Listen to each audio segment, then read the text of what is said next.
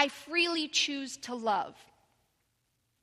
We've said those words so many times here in sermons and prayers and songs and affirmations, and that phrase featured largely in that new pledge we looked at by David Alt the first week of this month. But do we truly understand the depth and the power in that? I freely choose to love. So today we look at, or more accurately, we feel into the idea of having the freedom to love. And for the final time this month, I'm going to share with you the words of religious science founder Dr. Ernest Holmes in The Science of Mind on page 25. And this time, we're going to pay close attention to the final line. Freedom is the birthright of every living soul. Our inherent nature is forever seeking to express itself in terms of freedom. We do well to listen to this inner voice, for it tells us of a life wonderful in its scope and in a love beyond our fondest dreams. It tells us of a love beyond our fondest dreams. That's big. I want to make a point about love this morning that has a nuance of difference from points made about love in the past, because you know I talk about it all the time here. This is a little bit different. Are you ready to receive it? Yeah? You have the right, undeniable, inalienable, incontrovertible, and the freedom in any and every moment to know yourself as love. To know yourself as love. This is different. Subtly, but hugely importantly different from loving yourself.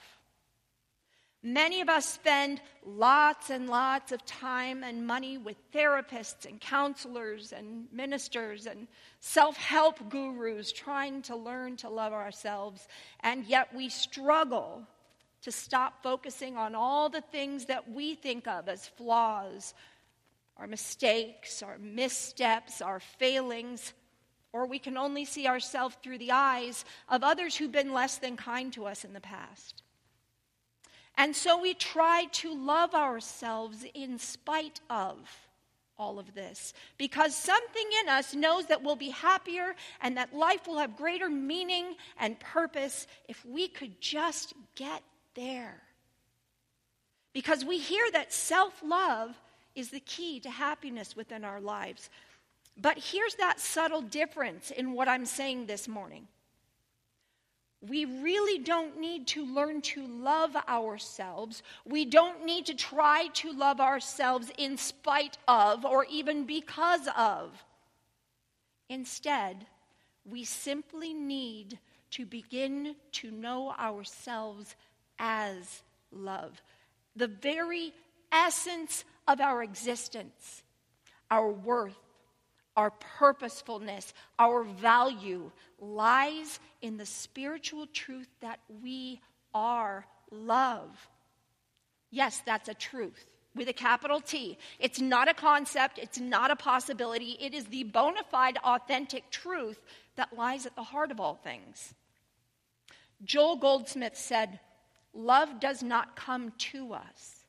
Love is within us, and we must open a way for it to escape." Isn't that beautiful?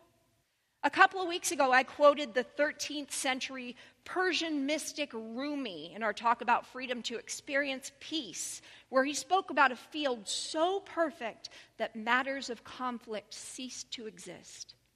And here, Rumi makes a return with this about love. Your task is not to seek for love, but merely to seek and find all the barriers within yourself that you have built against it. Isn't that a cool visual? It's already in there. Just remove the barriers. And in Living the Science of Mind on page 234, Ernest Holmes says, God has deposited love at the center of our being, whether we know it or not. Great thinkers throughout history have taught the same thing over and over again. Love is the answer to everything. We just have to choose to live from it. I told a story a couple of months ago about a conversation between God and the angels. And the question was asked, where shall we hide humanity's divine love? The highest mountain was one suggestion. No, someone will be able to climb even the highest mountain someday, and they will surely discover it. The deepest sea was another answer. No, they'll find it there too. But the winning answer? Hide it inside of them, at the very center of their being. They'll never think to look there. You have the right and the freedom to look there and to know yourself as love, and then to be joined with that which extends and completes your love. Know yourself as love, and then act upon it. We all have that freedom. And it's the truth of every one of us. Just look within. You have the right to know yourself as love, and then to be joined with that which extends and completes your love. We all do. And I want to give you two other examples, which I'm hoping will enable you to feel into the love that each and every one of us is. And as I do, you have a job. Your job is to look for a common thread among them all. Now the hint, it's what extends and completes our love. That's the big question we're asking. So first, Henry Robert Pearce, called Bobby. He was an Australian scholar of the 1920s and 30s who was and is still viewed as an iconic sportsman. And for those who don't know, a sculler is a rower who uses two oars. Okay? And he was inducted into the Australian Hall of Fame in 1985, where they named him the finest sculler of all, professional or amateur, in all the years before World War II. And that is the quote that you will find. So yeah, this guy's a legend. His legend might spring from the fact that he was the first single sculler in the world to win back-to-back Olympic gold medals, but it was actually an act of compassion, not of physical prowess, that truly immortalized him in people's hearts and minds. It was in the Amsterdam Olympics of 1928, and Pearce was leading in his quarterfinal race when he heard shouts from the bank. He turned around and came face to face with a duck, followed by a line of fluffy ducklings crossing the Stoughton Canal right across his path. He could have simply cut through them. This was the Olympics, after all. That was important. But instead, he rapidly slowed his boat, leaning heavily on his oars, and he waited until the ducks had passed. His competitor, Vincent Sorin, he was a powerful rower who would go on to win 9 national titles at 3 European championships, took advantage of his opponent's gentlemanly pause to create a 5-length lead. Remember, they're nearing the end of the race here. In an incredible display of skill, in the final 1,000 meters of the race, Pearce caught up to the Frenchman, securing an almost 30-second lead as he crossed the finish line. That's a big margin when it comes to races. 30 seconds between first and second, that's huge. He not only won that race, but ultimately the final, and set a new games record, and showed us a simple act of compassion which has never been forgotten. This next story happened when my oldest son, Joey, was just starting to walk. And I remember the way my heart dropped and then swelled as I listened to the news clip about this for the first time. This was on August 16th, 1996. Yes, Joey's all grown up now. I can't believe it either. So on August 16th, a 3-year-old boy was visiting Chicago's Brookfield Zoo with his parents and decided he wanted a closer look at the gorillas. So he wiggled away from his parents, climbed over a railing, and fell 18 feet into the enclosure, landing near 7 gorillas. But his patrons cried out for help, expecting the worst for the 3-year-old boy lying on the concrete below. An unlikely hero emerged. Binti Jua was a rare western lowland gorilla and a first-time mother to a new baby girl named Kua. And she lumbered over to where the boy lay, shooing away all the other gorillas, many of whom were known for being aggressive. And she then gently lifted his body and, cradling him in her arms, she carried him to a doorway and laid him at the feet of waiting paramedics. The female gorilla appeared to act out of purely maternalistic compassion for the human child, who quickly and fully recovered from the accident. An interesting fact is that Binti Jua had been abandoned by her mother as an infant and was raised by human parents. Do you think those parents taught her about divine love? Or do you think it was she who taught them? What did you notice is a common thread among the stories I've told today? Every one of them involved the giving of love to another, whether that other was of the same species or not. And the act of selfless concern seemed to be an almost unconscious, automatic act.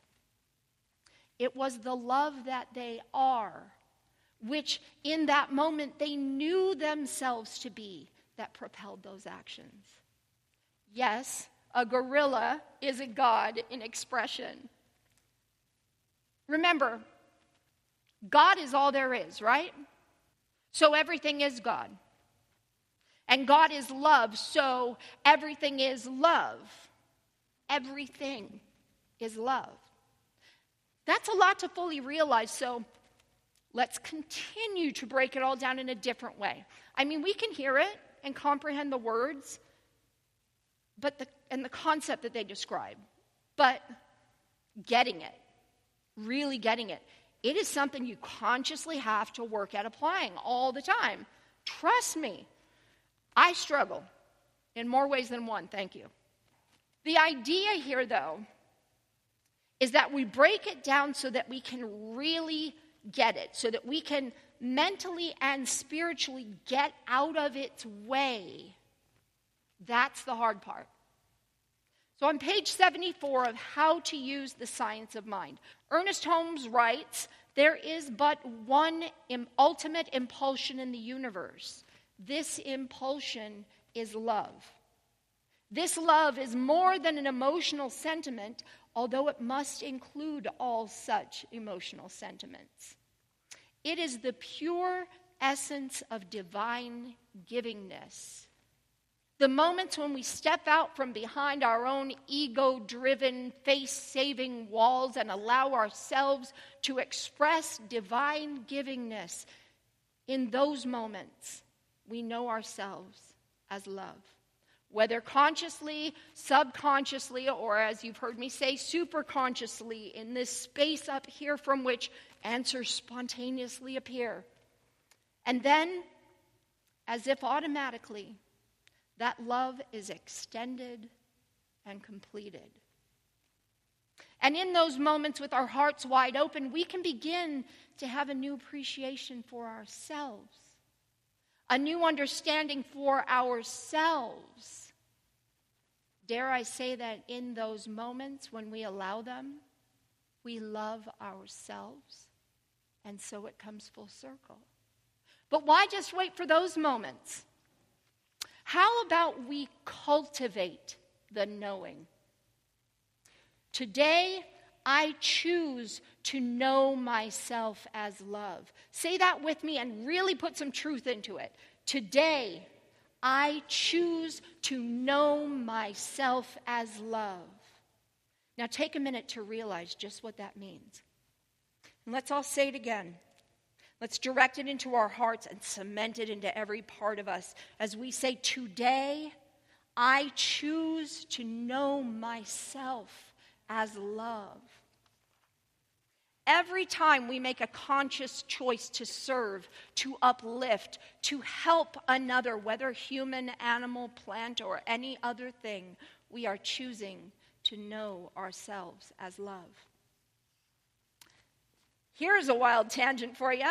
There was a Keebler cookie commercial running several years ago, and I think it's been stuck in my mind for such a long time because its focal point is what I've been babbling about up here, and it popped into my head while I was writing. In this ad, there's two little girls. They come running into the kitchen, an older girl and a smaller, and they open up the bag of cookies and pull out the tray, and there's only one left. And they both eye the one cookie, and then they look at each other. And then the older sister takes it out of the bag and looks at it again, and you can see the wheels turning. Can I get away with this? Should I get away with this? But after just a moment, you see her decision, and she hands the cookie to her little sister. In that moment, she knew herself as love. And she followed that love by extending and completing it. And lo and behold, when she turned back to what she thought was an empty bag of cookies, there was another cookie in it. And the camera then pulls back, and we see behind a jar on the counter a little Keebler elf all out of breath and looking very happy. So, having witnessed the act of love between the two children, I guess you could say that the little Keebler elf also knew itself as love and did that which extended and completed it. I have that video on my phone too if you want it. I got it all. I can back up what I say. Now, in those moments, when we choose to participate in the divine givingness of life, we are love, and we are so richly blessed.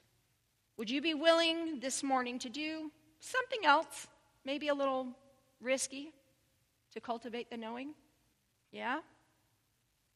I'm going to put my music hat on for this, and I'm going to call these folks on up. And the dude with the fingers over there. Now, several of you have come to me and expressed your reticence to sing out loud. But please humor me here. We're all generously socially distanced. If you feel like you're close to somebody and they'll hear you, just take a couple steps. We've got plenty of room. No one will hear you if you don't want them to. In your programs, you have that laminated card. And on the side with the logo, there are some words. I first heard this many, many, many moons ago at one of the New Thought Music Symposiums Agape hosted, and I had a heck of a time following it and finding it online. So I emailed Ricky Byers. I said, I can't find this, and it's been stuck in my head for 20 plus years. She couldn't give me the music either.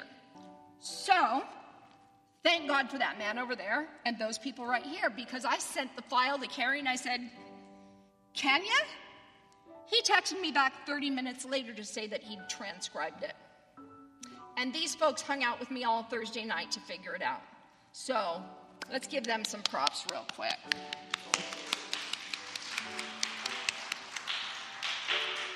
Now, this is a simple little chant with a powerful effect. And my son said this doesn't make sense. So I want you to look at the words and think about them. They do make sense if you slow down. I love myself so much that I can love you so much that you can love you so much that you can start loving me. Isn't that cool?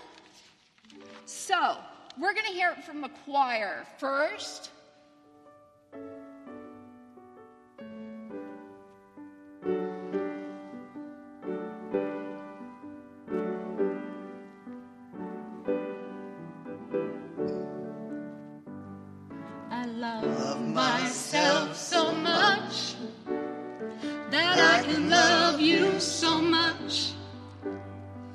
that you can love you so much, that you can start loving me. Now you guys. I love myself so much that I can love you so much, that you can love you so much, that you can start loving me. Now all together, keep going. That I can love you so much, that you can love you so much, that you can start loving me. One more. I love myself so much that I can love you so much, that you can love you so much, that you can start loving me. Are you feeling it? Yeah? And now that we're awake, choir, you can take a seat for a brief moment. Thank you for leading and doing all the amazing things that you do. See, you thought that was going to be it, and I was going to walk away. Never predict when it comes to me, because I surprise myself. Why is there any reason you guys would know?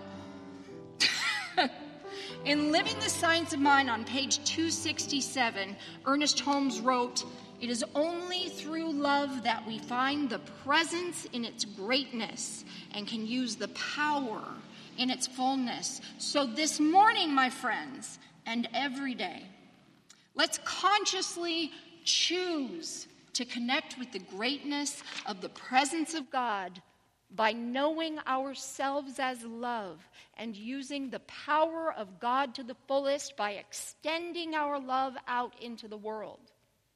And I want us to end our time together this morning with a portion of the new Pledge of Allegiance by David Alt that we started our month with. It's on the other side of that laminated card in your programs. So if you will, if you're on board with this, please stand and place whatever hand you want to on your heart, because it never occurred to me why there was a reason it had to be this one or this one. Put a hand on your heart and stand up and say after me, "I pledge allegiance to a love that has no agenda. I no longer choose to give for what I might get, to manipulate in order to control, to abandon before I can be abandoned, to tolerate because there are seemingly no other options. I choose to love as a way of being. I am content in my choice, whether outside circumstances respond or not. In being love, I create fulfillment above and beyond what the human condition can provide. So let it be. And so it is. Thank you.